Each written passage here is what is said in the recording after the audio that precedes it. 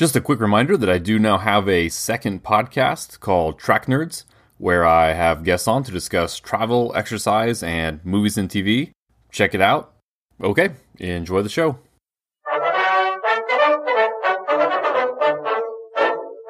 I know you kind of said this episode was maybe a little bit like homework with how long it kind of took you to get through the movie, just with how busy your schedule has been. Yeah, I don't know if it was just like, all the stuff that I had going on here, or just, like the fact that the movie is well over 3 hours long. But so I liked the movie. I really liked Ben Kingsley's performance, obviously, but it just seemed so slow and like kind of boring at certain parts.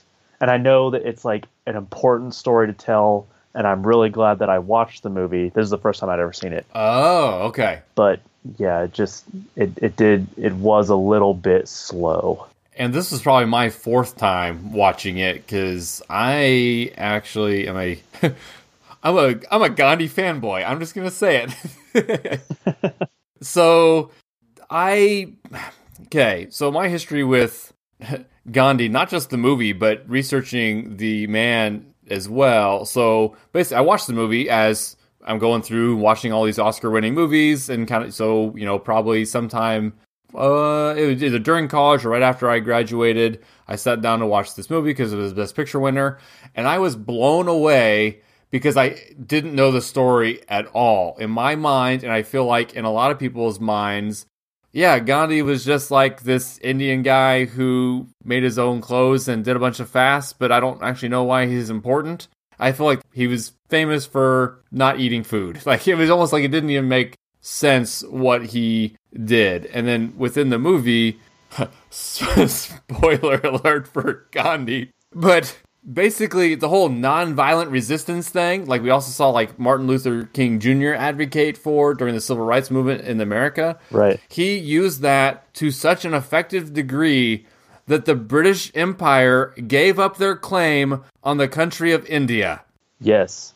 So I didn't really know a ton about Gandhi before watching this movie, but I knew that he was I thought that he was tangentially related to Indian independence. I didn't realize he was like the driving force. Basically the reason. Yes. Yeah. That is basically what the whole movie is about, is him getting to the point where they're just making so many problems. Basically, it's non-cooperation is what it is. Basically, like, Hey, you British Empire are kind of in charge of India here technically. Well, then we're just going to not do anything. How are you going to deal with a whole country that just doesn't do anything, doesn't cooperate with any of your laws? Just until you leave, we're just going to have a nationwide sit-in and just go away. It's similar to like we saw in The Wind That Shakes the Barley with the Irish telling also the British, just go away. You're in our country and we don't want you here. Like, why is that so hard to understand? Right.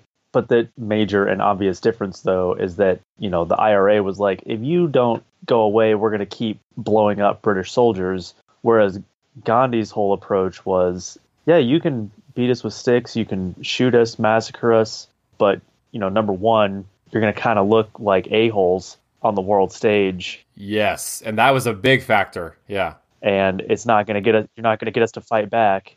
So what are you going to do? Kill 350 million Indians? Right. And then that was a big factor, is like basically the British ended up having no leg to stand on, and because then they kind of talk about within the movie too, where if we fight back with violence, that now gives them an excuse to suppress us further with more violence. Exactly. And that was kind of the genius of Gandhi. Now, again, from my research into all this as well, so the movie does not mention at all Leo Tolstoy, which you're probably thinking, well, yeah, of course not.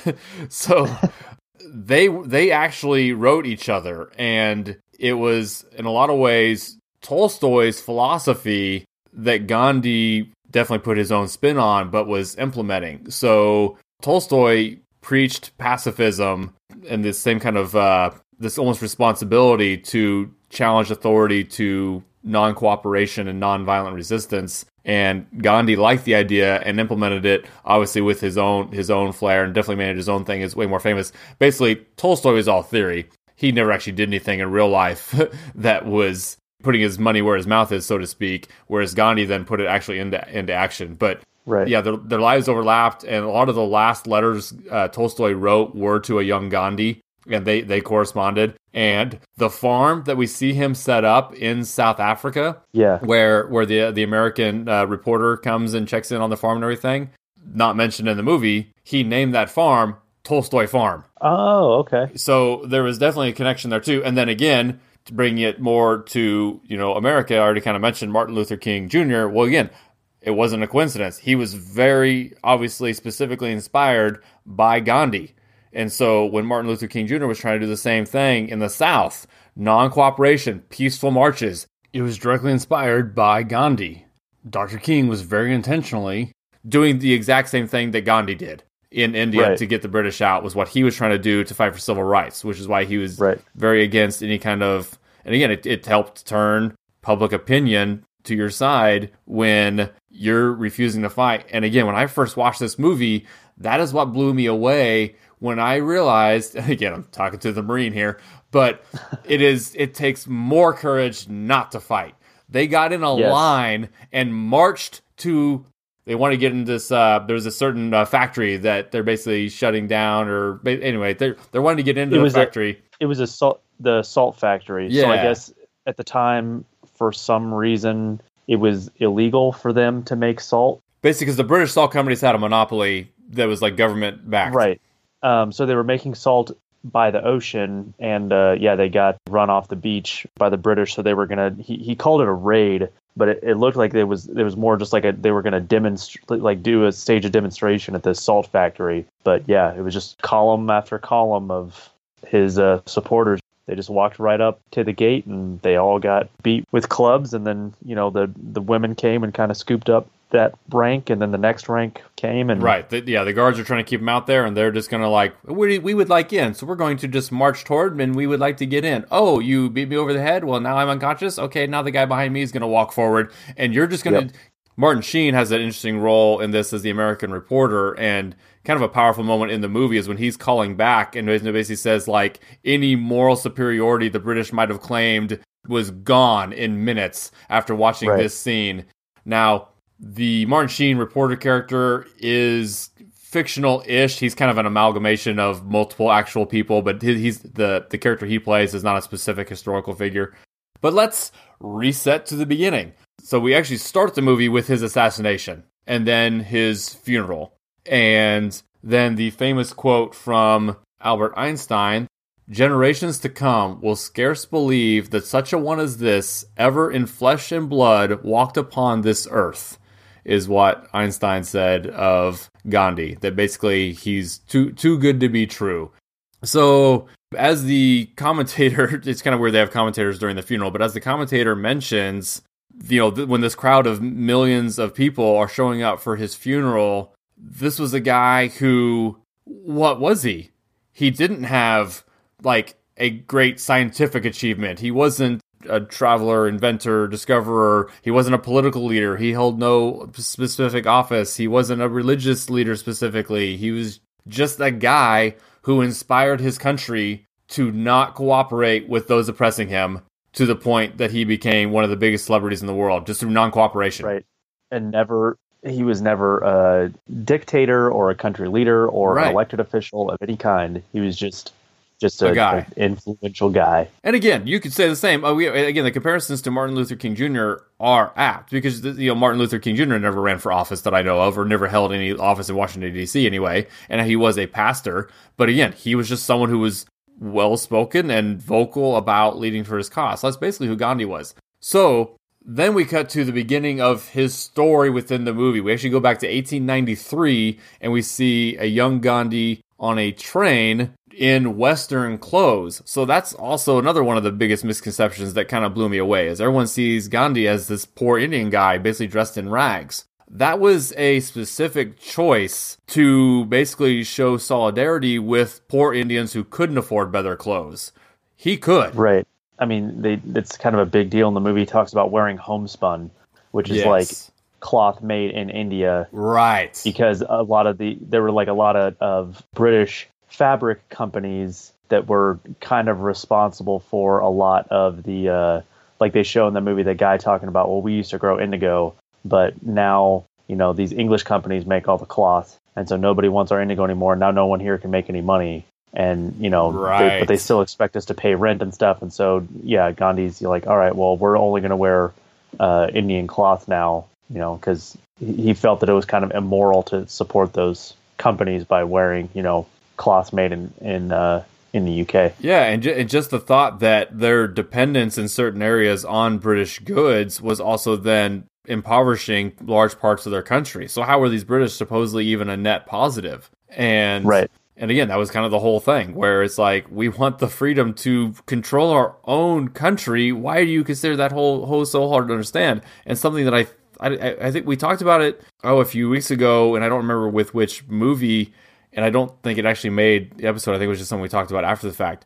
But the idea that there's just this undercurrent of white supremacy with the British Empire.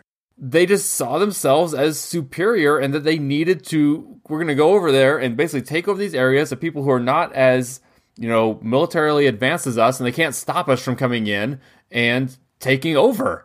And then the idea that it became this paternalistic thing too. Well, we're there for their own good. It's like, no, right. You aren't, you racist a-holes. Go back home. Right, because in the eyes of the British Empire, their colonies in India and Africa and, in the Caribbean, they were like, well, these people, they're just savages, and we know how to rule and govern, so we're going to do it for them, whether they like it or not, because we actually know what's best, and how could they ever rule themselves? Right, and even Churchill, who I'm always a big fan of Churchill as well, but he was, I hate to use the term with our modern context on white supremacists, but yeah, Churchill saw Gandhi as just some upstart brown guy that was getting too big for his britches. Like, he didn't respect what he was doing. Right. He didn't think he had any right to do it. This is like really well exemplified in the movie when he's having a meeting with British officials, and he says something about India, shouldn't be subject to alien rule. And the British guy on the other side of the table laughs like that's a joke. Like, what are you talking about? India is a British colony. Like, it's part of Britain. That's not alien rule. Like, we deserve it. Like, it just never even occurred to him that he was an occupying force, basically. He's like, no, it's like the British deserve to keep India. What are you talking about? I don't disagree. I saw that as just what happens after decades of time pass. So in that person's mind, Britain had controlled it for, it's not like they just got there. I feel like right. You don't think that if you just got there, but I feel like, again, because of just kind of how this man grew up. Yeah, so 1858 was when British Crown rule was established in India. Yeah, so basically, from that guy's point of view, depending on when we are in the movie's timeline here, it had probably been at least 60, 70 years since the British took control. So this guy had known nothing else his whole life except that India is part of the British Empire. But yes, to your point, he completely missed Gandhi's point of, yeah, but why? You don't you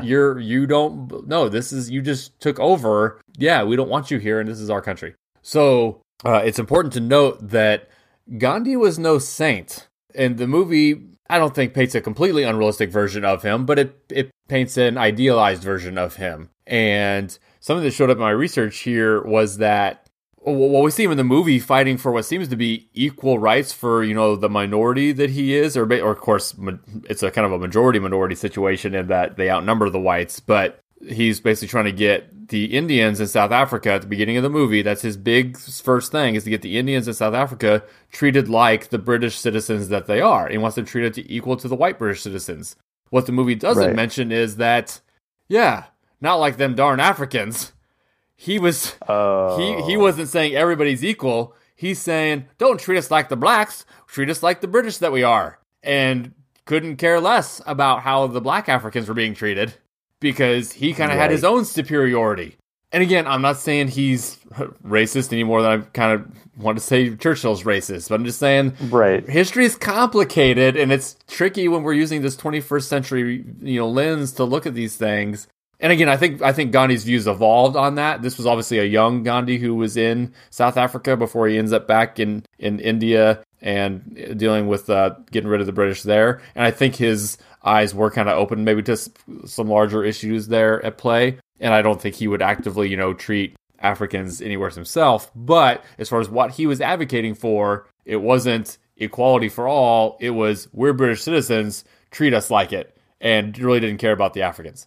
So, yes, the picture everyone has of this cotton-wearing, rag-wearing, poor Indian guy is a construct that he did in solidarity with the poor later in his life. When he's in South Africa, he is a young lawyer educated in London. Right. His family was able to send him to London to go to school, where he learned to became a lawyer, comes back and unsuccessfully tries to start a law practice in India, and after a couple of years hears about a job opportunity in South Africa where they just kind of need some help with some lawyering stuff. And that's why he heads over to South Africa, basically just to get a job. And South Africa was not yet a country, not that that's super important, but in 1893, it wasn't yet the country that it is today. It was just kind of not consolidated in the same way yet. That didn't happen until just before Gandhi left, actually around 1910. And the movie does kind of mention how long he's there, but they kind of gloss over it. He was there for like 21 years. So this was a significant portion of his life that really only takes up, about 15 minutes of the movie, just kind of at the beginning there. Yeah. But it's significant because it's the first time Gandhi is putting into practice these principles of nonviolent resistance and non-cooperation. And the term that's used, of course, again, I'm not going to be able to say this right, but it's like satyagraha. And I don't know if they say that term in the movie specifically, but that's kind of Gandhi's own personal brand of nonviolent resistance, and just kind of a big thing he advocated throughout his life was this satyagraha.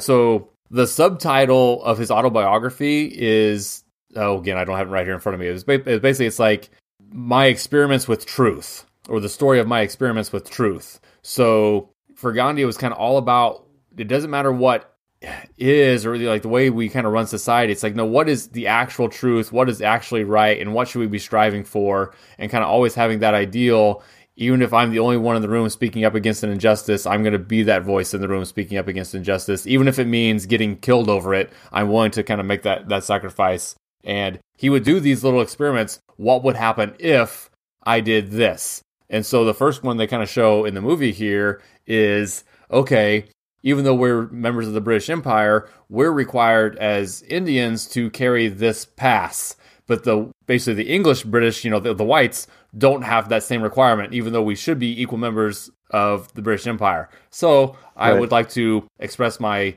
basically disagreement with that law by burning this pass. And he kind of gets beaten up, and someone else gets arrested, and he kind of makes the whole deal of, I'm just going to keep burning these passes because they are wrong, and I don't care what you do to me. And again, I think that pretty much did happen, or something very similar to it in real life in South Africa there.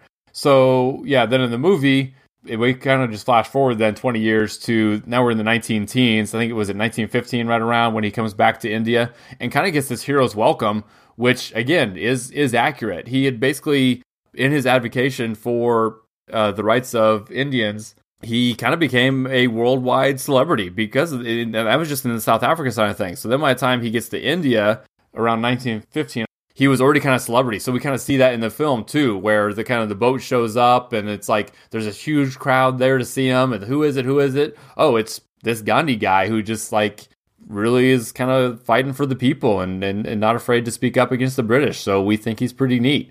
And he kind of starts doing those things in India that we already kind of talked about with the non-cooperation with the British, and ultimately reaching the point where he says, you need to leave our country. They kind of think it's a joke.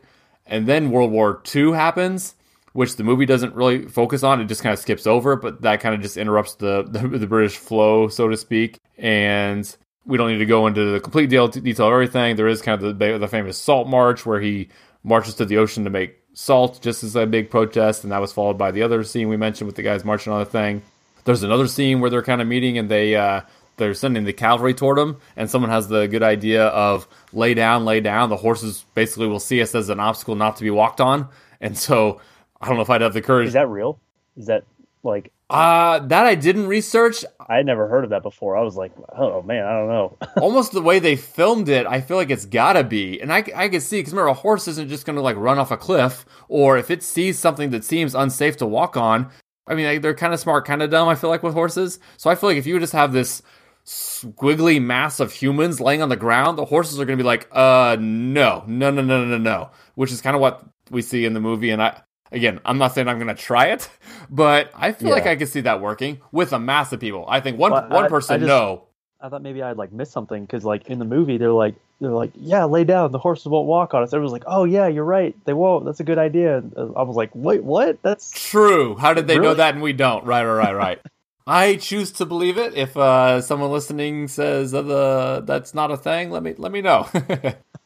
So then basically we just kind of, we talk about, getting back in 1950, and then I just jumped to World War II almost 30 years later. But that's basically what it was. He just spent time in and out of jail, but also long stints of jail. We kind of jump, forward in the movies. They'll even say like many years later. And he spent a lot of time in and out of jail, basically being charged with like sedition because he was trying to raise the people up against the people in charge. That is the definition of sedition, right?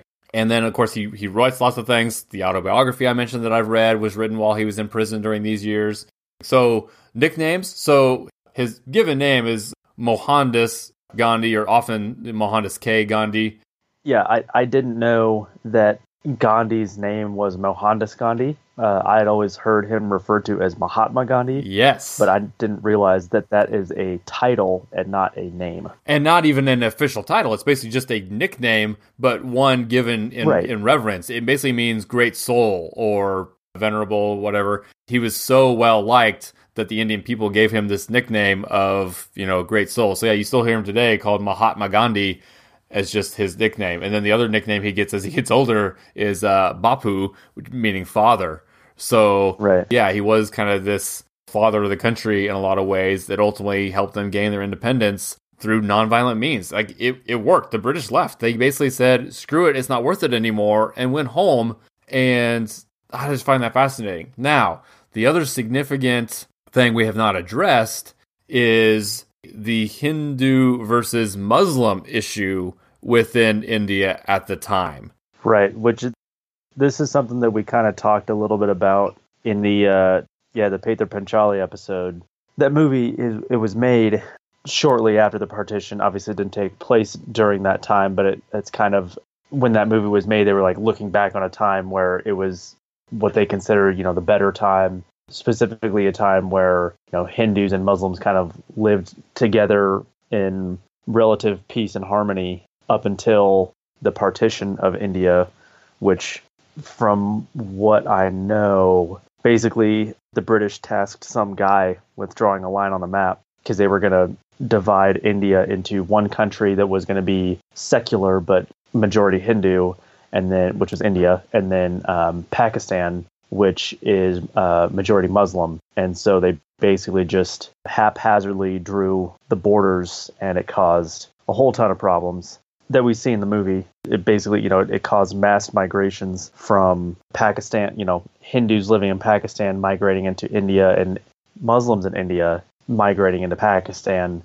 And a ton of violence. A lot of people died. And something that they talk about in the movie, when they first bring up the partition, I forget the names of the characters that are talking about it, but the guy says, well, we're just going to have a partition. The Hindus are going to have their country, and then all the Muslims, they can have, the Muslim majority areas. That's going to be Pakistan. And some guy goes, what are you talking about? Like, there are Muslim majority sections on opposite sides of the country. And that didn't matter because when they drew the borders, Pakistan, it was split. You had Western Pakistan, which is what is still called Pakistan today, and then Eastern Pakistan, which today is Bangladesh. But at one point in time, actually for many years, it was Western and Eastern Pakistan, and it was one country basically separated by the entire subcontinent of India. Yes, and now, though, what the movie also talks about and shows is that the Muslim faction wanted their own country. And now I did not research specifically about how the lines were drawn, but they do mention, like you were saying, this, the Muslim majority areas become Pakistan, but the Muslim they show in the movie, the Muslim leader, he's all for it. He does not want to submit to Hindu rule any more than he wanted to submit to British rule. And so he's advocating for Pakistan on behalf, even though they would get, like you said, the British are kind of involved in drawing those lines. Then Gandhi, he's the biggest outspoken advocate against that, because he, again, as kind of this peace-loving guy, he just wants them, like, no, we're all Indian. I don't care what religion. He's like, yeah, I happen to be Hindu, but I'm good friends with all these Muslims. I'm good friends with, this Christian guy we've seen throughout the movie. He's like, I don't get it. Why can't we just all be one India together like we were before the British were here? Like, he's like super, super passionate about it. And so even though he was successful in getting the British to leave, Gandhi fails in his attempts to keep India united. Not just with the British partitioning it, but with the Muslims and also obviously the Hindus themselves, didn't seem to have a big problem with the Muslims wanting to have their own country. But it then led, like you were saying, to a lot of violence in the migrations that follow, when not only are the Muslims leaving to Pakistan, well, there was plenty of Hindus in Pakistan that were then coming back. And so on the border, where specifically in the movie they show violence break out, is right on the border as the different camps are marching along.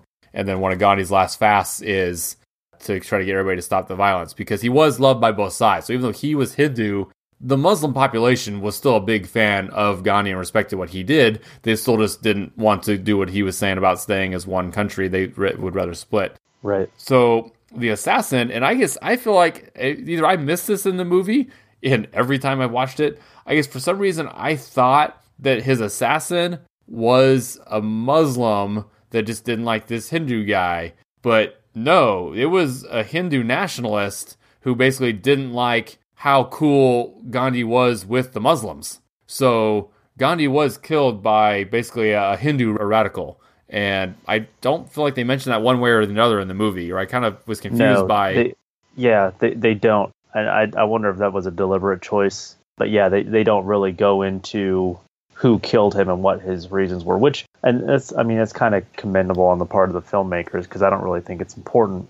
Well, I guess they do show him as part of the group he's with, and maybe I was just confused on what group that was with. I didn't really understand if it was a Muslim or a Hindu group at the time. It was apparently a very anti-Muslim Hindu group, because he just kind of chastised them. Is the assassin in that group when he's chastising them? You mean when they come to his house? No, when he's in the car getting ready to drive off somewhere, and there's that group outside that are basically threatening another group, and he basically just he's about to cry, just telling them, he's like, just stop it. And I didn't know if the assassin was in that group or not. I don't know.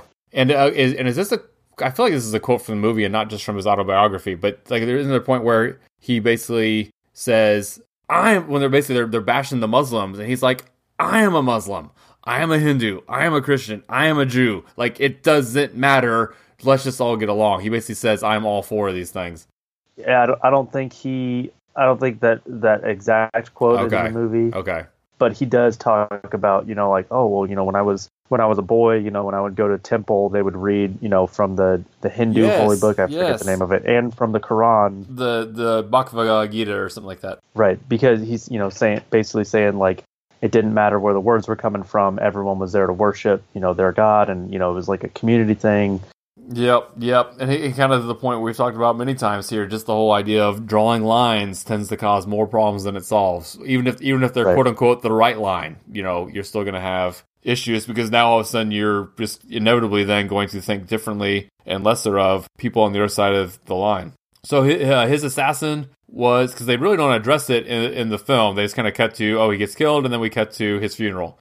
But the guy was arrested. It took about a year to get everything resolved. And Gandhi's sons even actually were hoping to get the guy's sentence commuted, but the prime minister said nah, and he was ultimately hanged about a year after he killed Gandhi. Oh, so his family even, that's crazy.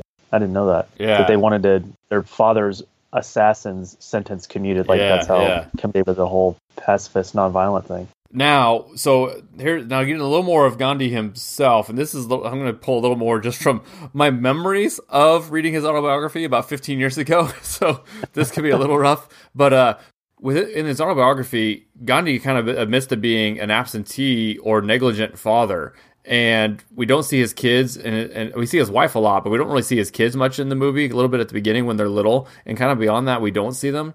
Yeah, I thought that was kind of weird that they come and visit him. It's in the colony, right, in South Africa, when Yeah, it yeah. shows and then he's like, yeah, he's holding his kids, and then they like run out of the room, and like you literally do not see them again for the rest of the movie. But that's kind of accurate to what I remember reading. That basically, and again, this is something I think, now, again, I know how we kind of view things in the United States. I don't know how common this mentality or sentimentality would be in India at the time. But basically, with what Gandhi was trying to accomplish, he considered it selfish to value his own children over the lives of the rest of the country. And that, yeah, I'm a bad father, but I'm doing something more important.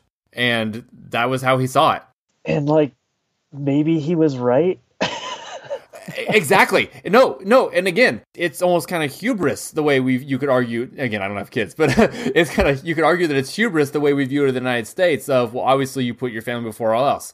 But what if there is a greater good and you could literally, free 500 million of your countrymen from oppression by, again, his kids still ended up being okay. Their dad wasn't around because he was saving the world, so to speak. Yeah. And yeah, he kind of admits to being, and we see a little bit too where he didn't rough up his wife exactly, but basically says, hey, if you're not going to treat yourself as equal to everyone else here, and he kind of like starts pushing her out the door. Oh yeah, he really yells at her. He's like, well, then you don't need to be here. He basically tells her like, get out. Then if you're not going to buy into it.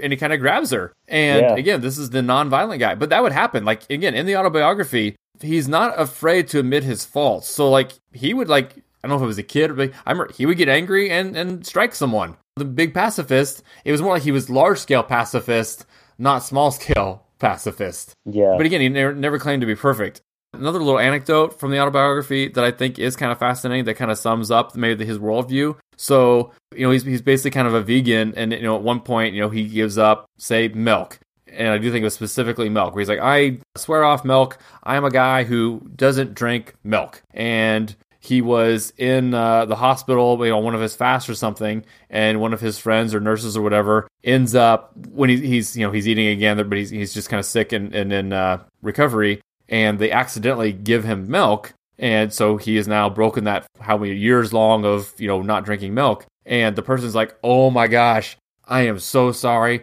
I forgot you didn't drink milk, oh my gosh, please forgive me. He's like, his response was just so, yeah, I still don't drink milk. Like, it doesn't matter. Like, he's like, any kind of streak or whatever, like, that's the principle is what matters. So it's just like, yeah, right. I still don't drink milk. You did nothing to change that. You gave me a little milk. That doesn't mean I suddenly drank milk now.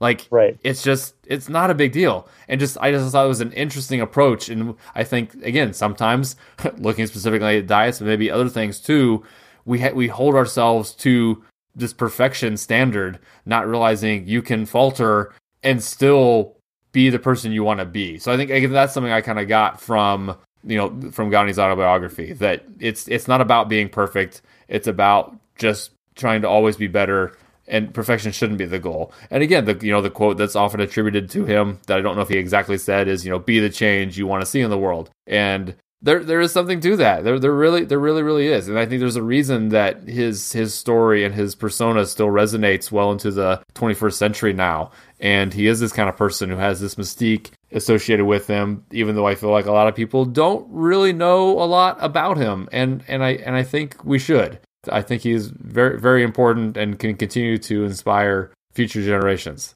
Oh, towards the beginning of the movie, it's actually right after he meets the priest that's helping him out in South Africa.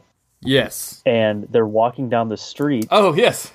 And they are accosted by a very young Daniel Day-Lewis. That is correct, yes. And I look it up, and this is like one of his first movies. Yes. And he's doing an awesome South African accent. That's true. Because of course he even is. Back then. He's just killing it. He probably spent a year in South Africa preparing for his 3 lines in Gandhi. Yeah.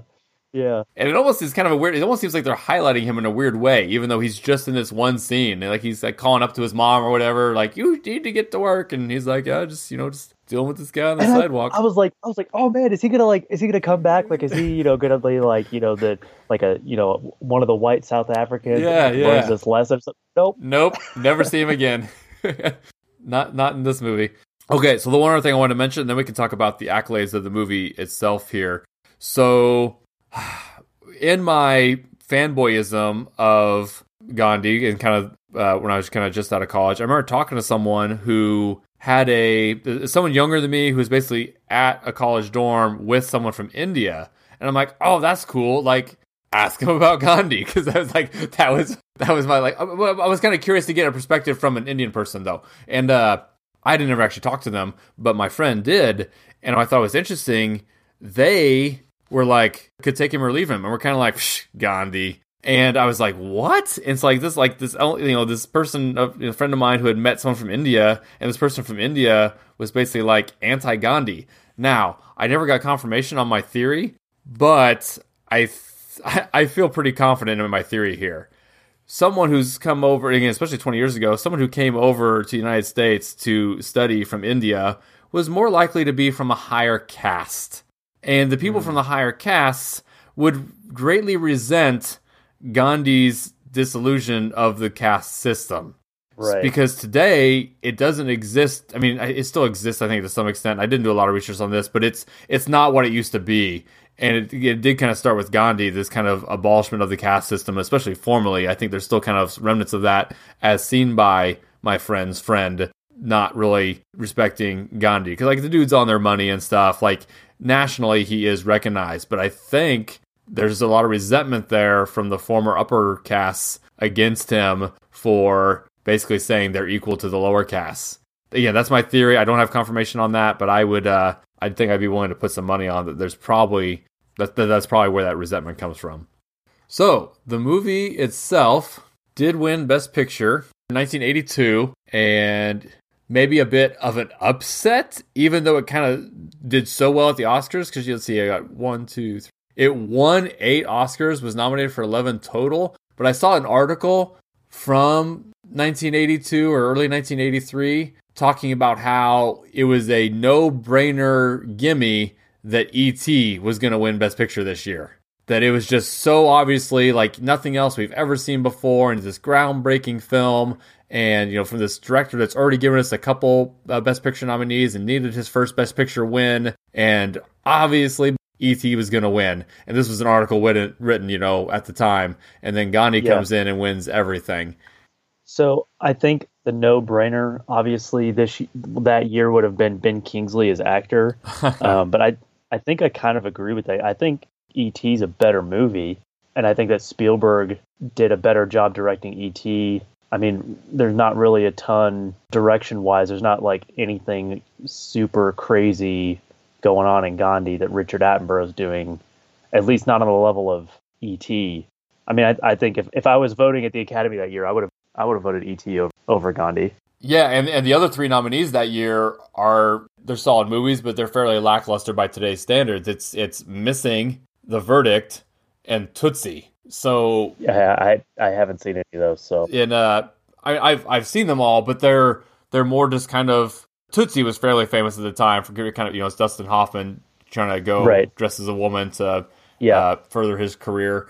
But the other 2, I couldn't even remember. I mean, I think the one has got Paul Newman as a lawyer, and I've seen Missing, but I don't even remember what it's about. It looks like Jack Lemmon there. Anyway, kind of just smaller stories. So the 2 big movies of the year were definitely E.T. and Gandhi. If you're looking at spectacle and big, they're going to be those 2. So it's probably a 2-person race. Yeah, I think, E.T. being definitely more innovative. I can see what you're saying, and what that person who wrote the article I was talking about was saying, that how could it not? Now, I don't know if they were saying that in a world where they hadn't yet seen Gandhi as a legit contender against them, or if they just thought it was still that much of a gimme. But there's also been the long history of sci-fi / fantasy movies not doing well at the Oscars. Remember the first fantasy movie to win Best Picture? Return of the King. Yeah. So yeah, maybe the, you know, E.T. was, because it was sci-fi, you know, people are like, oh, you know, it's just like a fun, you know, alien blockbuster movie. Like, this is the important, you know, Gandhi's the important movie, but to an extent, I guess that's true. And again, you know, is there a little bit of that guilt playing into, like, we feel like we should vote for Gandhi out of this? I don't want to say white guilt necessarily. We're talking about something from the 1980s, and I don't necessarily know all the social, political stuff involved. But you wonder if something like that is a factor. I mean, maybe, but Gandhi is also. I mean, it is a good movie. Oh, no, absolutely. It's just not innovative. And honestly, as a film, it checks all of the boxes for Oscar bait. Yes, and that's what gives it the edge. Yes, it's super long. It's a important historical story. It's a true story. It's biographical. It's like the role Ben Kingsley was born to play. Right. It kind of had it. It was like teed up as far as the Oscars are concerned. Yeah, and he is half Indian, so you can kind of so I think isn't his birth name is Krishna. Yes. So his birth name is not Ben Kingsley. He has an Indian name and an Indian. I do believe it was his father, not his mother, that was Indian. Yeah, very much kind of born to play it. And I always am surprised how relatively young he still is. We saw him. He's kind of the old guy in Hugo or whatever that we talked about. But when I've seen this movie, I guess I didn't realize when I first saw it probably, this is young Ben Kingsley made up to be old Gandhi as well. So it wasn't like they recast it. So he's playing Gandhi from 1893 all the way through 1948. So what is that? 55 years he's playing Gandhi. Mm-hmm. And let's see, Ben Kingsley himself in 82 would have been about 39 years old. So he was playing, it's kind of, I guess, a good mix there where he was playing about 10 years younger because he was in his early 20s when he went to South Africa. Because he was actually only about 45 when he came back to India 20 years later. So Ben Kingsley was actually quite a bit older than Gandhi would have been on that scene in the train. But then obviously plays him all the way through his death in his 70s. And so the movie Gandhi, what we're talking about, it was nominated for a hair and makeup Academy Award, but the Quest for Fire won. Oh, that year. Which is like one of my very first episodes. Yeah. So I think you might have mentioned it, but yeah, so Richard Attenborough was the director who we saw as Frenchie in The Sand Pebbles. Yes. And something else that this movie has in common with the movie Sand Pebbles is the use of the slur coolie. Yes. Which obviously in Sand Pebbles, it's Americans, and they're referring to Chinese people. And then in this movie, I think it's in the scene that you mentioned earlier where Gandhi is getting off of the ship from South Africa, and he shows up, wearing like traditional Indian clothes, and the British say he's dressed like a coolie. Yes. And I was like, wait a minute. Isn't that the same slur that they used in Sand Pebbles to talk about the Chinese people? And apparently it's like a slur that pretty much anywhere there was like European colonialism, the locals were called coolies. Yeah. Exactly. Yeah. Yep. And the other one they mentioned is it Kaffir, or how do they? I feel like I'm saying bad words in other languages here. But I heard that word. I didn't know what it was, or I guess that's basically the N word in South Africa. Oh, okay. And of course, there's the whole dynamic too. Whereas I had college teammates from South Africa, and I just texted one today. He's up in Detroit right now. Hi, Werner. So I've met like 9 people from South Africa in my life, but they're all white. And even though they were all friends and great people, I also kind of feel, even at the time and looking back, they were all probably a little bit racist, but just because I don't want to justify it, but I just feel like the world they grew up in kind of just led to that, because they grew up when apartheid is going away. So basically their control over the country was ripped away from them during their lifetimes. And so they grew up, I remember one of my friends who basically talked about, the South African flag where it has kind of that arrow coming in from the side, dividing the 2 other stripes. Yeah. And he kind of says we see that as the new government just dividing our country. I'm just like, oh my gosh. And anyway, but I think the term Kaffir was something they said with pretty freely while in the United States. And I'm reading on here where it's basically a racist slur against blacks. And I'm just like, yeah. But it's just an interesting world perspective is kind of the reason I brought it up. I just had 2 little, extra reading things, I guess. One is there's a series on the Wired, like Wired magazine, on the Wired YouTube channel, where a accent expert and dialect coach named Eric Singer talks about accents in movies and TV shows. Okay, I think I've seen him before, yeah. Yeah, and one of the I think it might have been like the very first episode, but he actually talks about the movie Gandhi, specifically how Gandhi's accent changes over the course of the movie. So like at the beginning, when you see him on the train, he's got like a more what you would think of as like a British accent. And then as he gets older, he adopts more of what you would think of as like a stereotypical Indian accent. So like when he's talking to the two guys on the train, he's speaking with a British accent, which is what Ben Kingsley actually sounds like, in real life. And then as he gets older and spends more time in India, he adopts more of a regular, what you or I would think of as a Indian accent. Interesting. And apparently that's accurate to real life. I guess some people point to that as, why is he speaking two different ways? But that's like his accent actually did evolve. But those videos are also super interesting to watch. I heard an interview with Ben Kingsley. This was several years ago, and he's very proud about this performance, and rightfully so. But he was kind of bragging in a little way, where he's basically saying, he was talking about, I don't know if it was maybe to Attenborough. He was still auditioning or whatever, and like sends in a tape of him talking like Gandhi, and Attenborough thought it was a tape actually of Gandhi. Oh, wow. And so Ben Kingsley was kind of proudly saying, it's like, no, that's me on the tape. Oh, yeah. Okay, yeah, you got the part. Because, yeah, he's very British, but he does have this Indian ancestry as well. So if you ever want the antithesis of his performance in Gandhi, you need to watch him in something called Sexy Beast. Okay. He's kind of a little bit of a gangster type, just like super foul-mouthed and fast-talking. He was actually nominated for Best Supporting Actor in 2002 for Sexy Beast. Another YouTube video, the Vox, VOX YouTube channel has a series called Borders, and they do an episode about India and Pakistan, and it goes a lot more in depth than we did, obviously, in this podcast. But the guy in the video goes a lot more in depth into kind of the history of how they drew the borders and why it was maybe not the right way to do it, and then the problems that it's caused and the tensions that exist between Pakistan and India even to this day. But yeah, that's another one to check out if you want extra info on the subject. Yes. So we did backtrack several decades this week to go back to the end of the 19th century through Gandhi's death in 1948. Next week will be similar as we cover several decades in the life of the last Chinese emperor in The Last Emperor.